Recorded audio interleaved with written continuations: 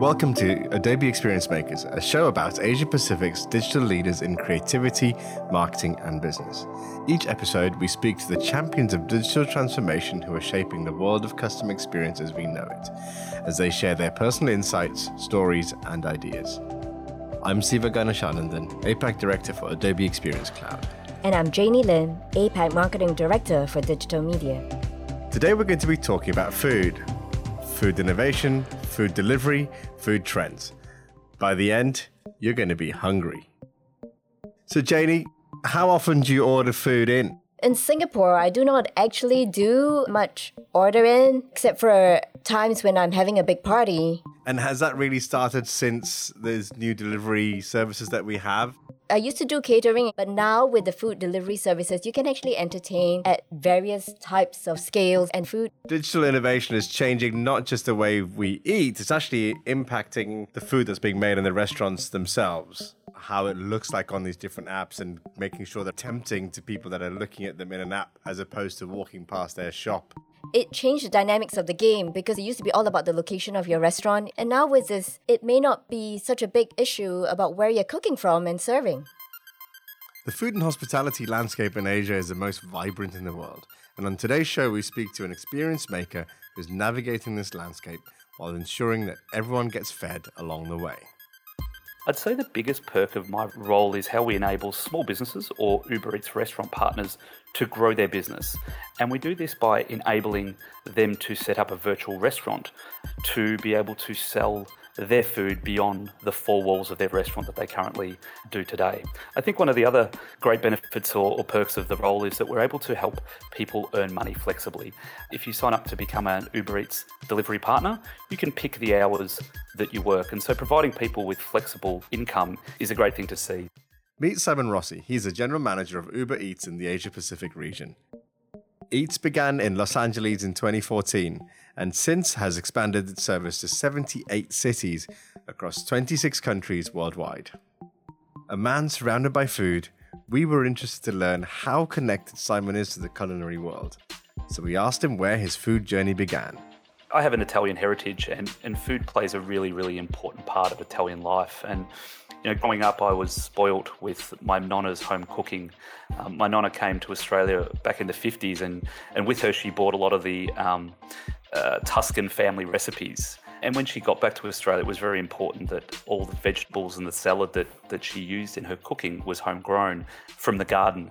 All the vinegar and the wine was made by her friends in Melbourne.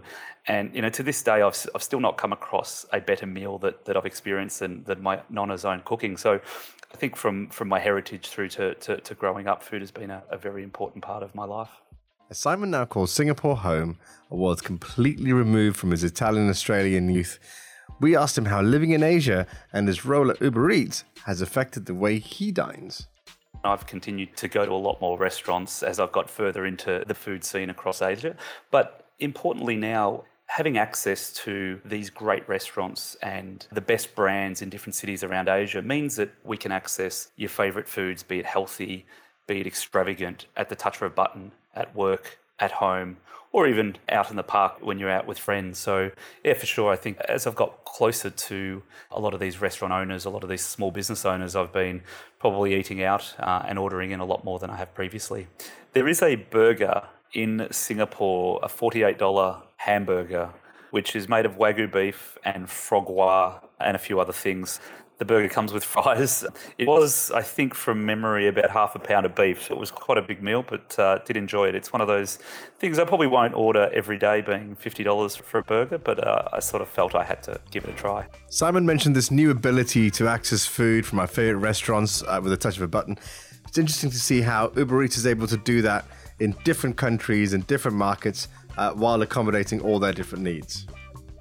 I think customer experience is everything.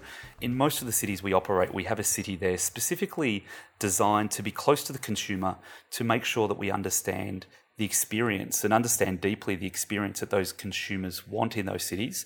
And then we can tailor our product, our marketing, and our support channels appropriately.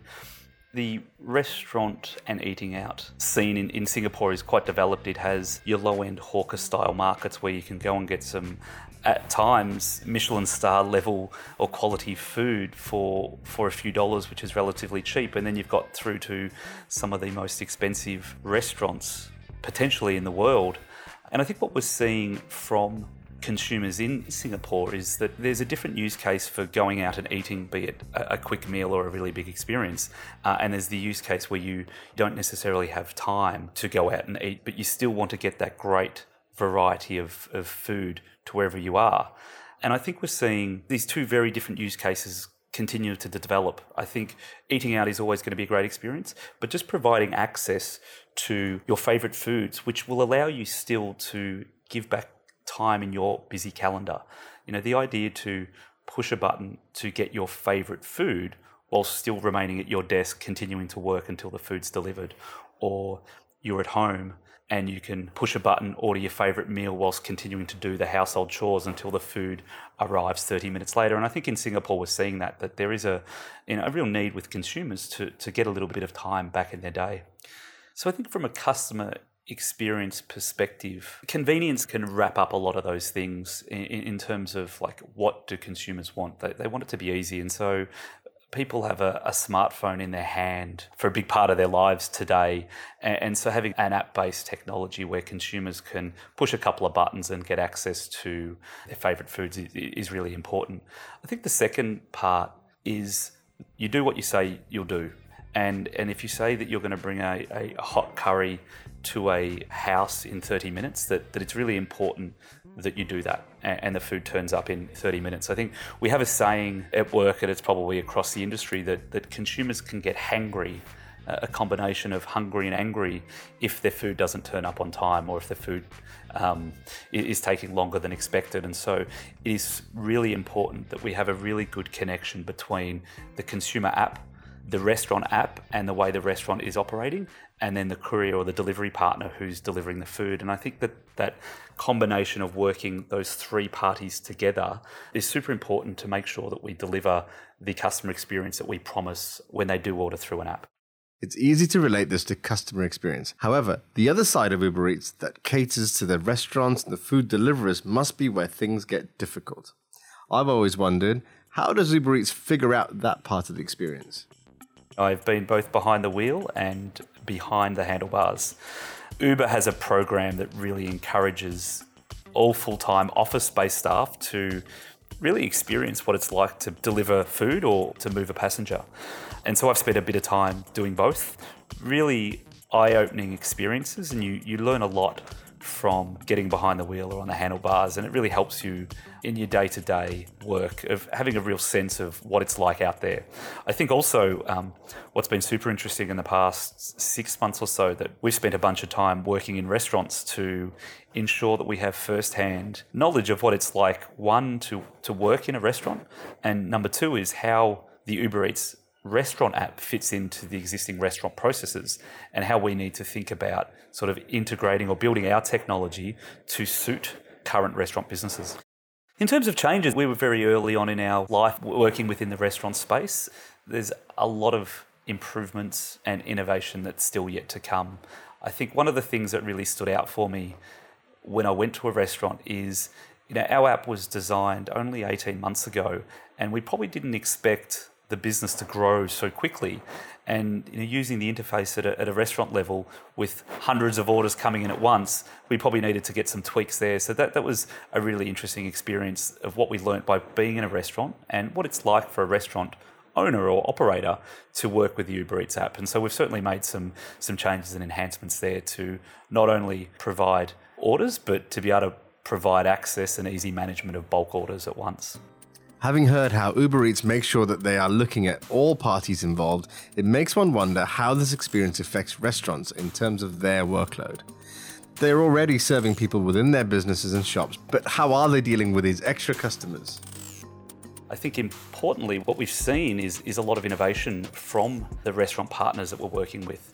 There's a number of occasions around Australia and around Asia where restaurant owners have created a brand new brand and serviced it from an existing kitchen, but they actually have created a new brand for the virtual restaurants or a restaurant which its menu has been specifically designed for home delivery. We've seen a number of examples where people that have owned restaurants in the past have come back into the business and they've set up just a kitchen with no seats or tables. They've built just a kitchen, and the kitchen is optimized around food to be delivered. The one that comes to mind is a company called Mr. Min in Melbourne. Mr. Min, or Min is the owner's name. He owned a restaurant for a long time, Vietnamese heritage, a very popular restaurant which he sold about 2 years ago, and sort of saw the changing of consumers wanting to be able to access food where they are, not necessarily having to go to a restaurant. And there's still absolutely two very different use cases. There's the going out to a restaurant for the experience, and then there's the ordering in of great food wherever you may be. And Min saw the opportunity almost 2 years ago and specifically built his kitchen around for delivery only. And we've seen that through his innovation, he's been able to optimize his kitchen. So preparation times are shorter, which is more appealing to consumers if food can be delivered quicker. So there's a whole bunch of innovation that's happened over the past 12 months in Australia. Mr. Min is just one example. And I think one of my favourite stories that I've seen so far of working in this role for almost 18 months now is that we had a gentleman in Melbourne who signed up to become a delivery partner, and over the last sort of 12 to 13 months, he's been saving all of his earnings to now go and open his own restaurant. This gentleman has a real passion for food and just needed to be able to earn a little bit of extra income to be able to save to open that restaurant. And we expect that restaurant to be open sometime this year. It seems bringing food into people's homes is not only enabling interesting opportunities and business models, we're seeing some real innovation in the actual food itself.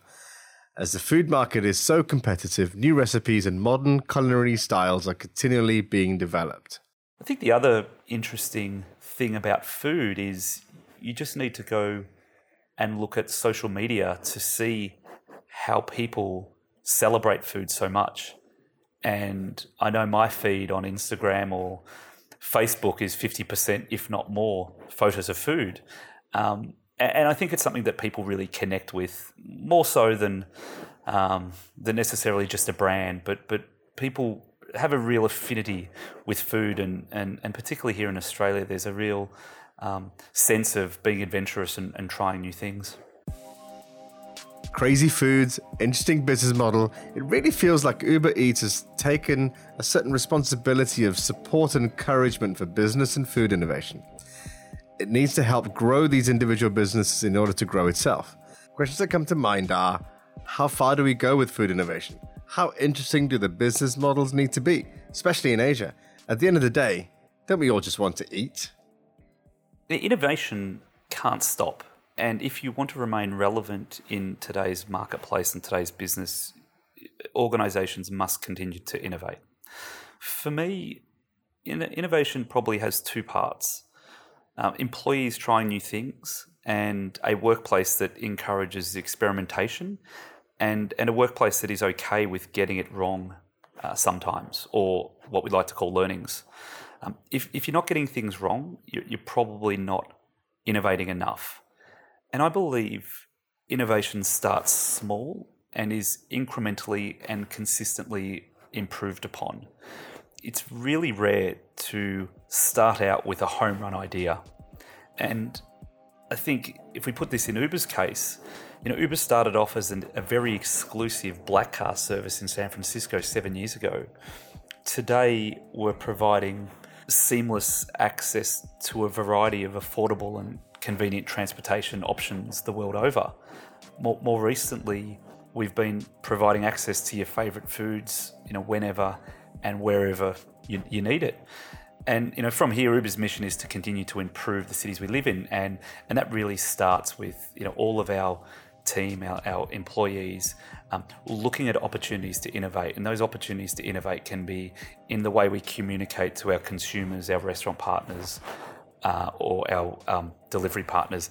It can be in a way that we build process to help our delivery partners understand when the best times are to work.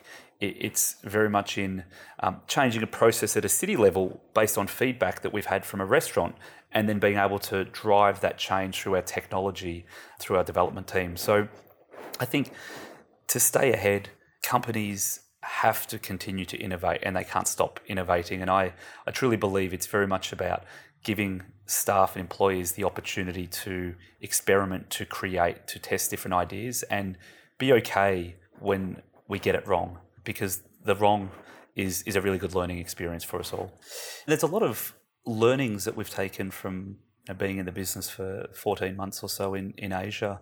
A couple of the prevalent ones, for the most part, is that people like to get their food delivered sooner. And so what that means is that restaurants and their kitchens, the quicker that they can prepare the food, the quicker that we can represent how long it will take the food to be delivered in the app, which means that will drive more demand. So there's been a lot of learnings that we've tested with restaurants with reducing their preparation time in the app, so it reflects the food getting to the consumer quicker. And a lot of different tests in that have actually reflected in us passing back information to our HQ and our engineering teams to develop a platform that is optimized for restaurants to have a shorter preparation time of their food. And that's just one example where we are looking to the teams on the grounds in the cities to try different things with our restaurant partners, with consumers, and with our delivery partners to understand if that innovation or that idea has a positive impact. And if it does, then there we have processes to make sure that that gets filtered up through our regional business, then into our global business to build out our product. Looking at the trends and looking at the data, I hope that we can continue to distill that information and provide it to our restaurant partners to help them understand trends earlier and start to adapt or start to innovate their menus or their approach to cooking to make the most of some of these trends sooner than they may have been able to do beforehand. One of the delights of using the Uber app is to see the little cars nearby that you know that someone's coming straight away. Uber Eats seems to have utilized that need for immediate gratification, which is great if you're getting that hungry, angry feeling. Technology plays a very big part in our business, and I think what technology allows us to do is provide the power back in the consumer's hand, be it booking a car or ordering your favourite food. As soon as the consumer pushes a button, they want to know exactly when the food's going to turn up, and they want to be able to track where the delivery partner is at every moment of that order. And I think what Uber's done is use technology to integrate these very offline experiences as moving from A to B, or typically going to get your food and bringing it home. We've been able to integrate technology into that very offline thing and make it really, really seamless and put the power back in the consumer's hand. Connectivity is a very important part to using technology in a consumer sort of led business. Having the ability to get access to that technology via internet or mobile is very important. Absolutely, across Asia, there are varying degrees of connectivity and technology infrastructure to support apps such as Uber. And, a really interesting learning in India is, the connectivity is not necessarily as strong as it is in the United States. And we've had to adapt our app, and this is probably more talking about the Uber rides business. Uber Eats is still very young in India, but we've had to adapt our app to design it so it works in areas with lower connectivity or internet penetration or high-speed internet, particularly on the driver side of things that are out and about, they're moving around the city. It's super important that they have an app that works when connected to a very strong Wi-Fi signal, but also equally is effective when the Wi-Fi coverage or the 3G coverage is not as strong. And there's no doubt that a lot of our learnings in some of these emerging markets has had an impact on how we've developed our app. That was Simon Rossi, General Manager of Uber Eats in the Asia Pacific region, talking about how they've taken a US model and adapted it to different needs and different consumers across the region. So Janie, which of Simon's qualities stood out most for you? I'm most impressed by Simon's focus on the customer experience and what are the ways in which the customer experience will be impacted. And I'm saying that because I realize that Uber Eats is technically the middleman. They neither own the product, nor are they able to control the customer demand and their preferences, but they are the delivery engine. So they actually have to connect the dots between what the restaurants can provide with in line to the expectations of the customer and make sure that that experience is the right experience in order for their business model. But I think what's interesting is, unlike the Uber app, it's not disintermediating something. It's actually adding something. It's not replacing a service done by anybody else. It's actually creating something new, which I think is interesting as well, because it's not like there's doing something more efficiently. We weren't able to get this before. That's different to Uber. Yes, and he not just looked at marketing Uber Eats services, he was trying to connect the dots between what does a restaurant need to do better to be able to deliver high quality food that customers want quicker and as expected. And it's a focus on the entire ecosystem. I think he's realizing that, especially in Asia, making sure that all sides are benefiting from this. So the restaurants are getting something out of it and improving the service they do and learning new things, and the consumers are getting something out of it. I think it's a really good story of taking something, adapting it, but doing something that actually adds to the entire experience for both sides or all sides of the ecosystem. Yes, so you have a food delivery service transforming a food industry. Isn't that interesting? Thanks for tuning into Experience Makers. If you enjoyed the show, don't forget to subscribe via Apple Podcast or SoundCloud, and be sure to leave us a review while you're there. I'm your host, Siva Ganeshanandan. And I'm Janie Lim. We'll see you next time.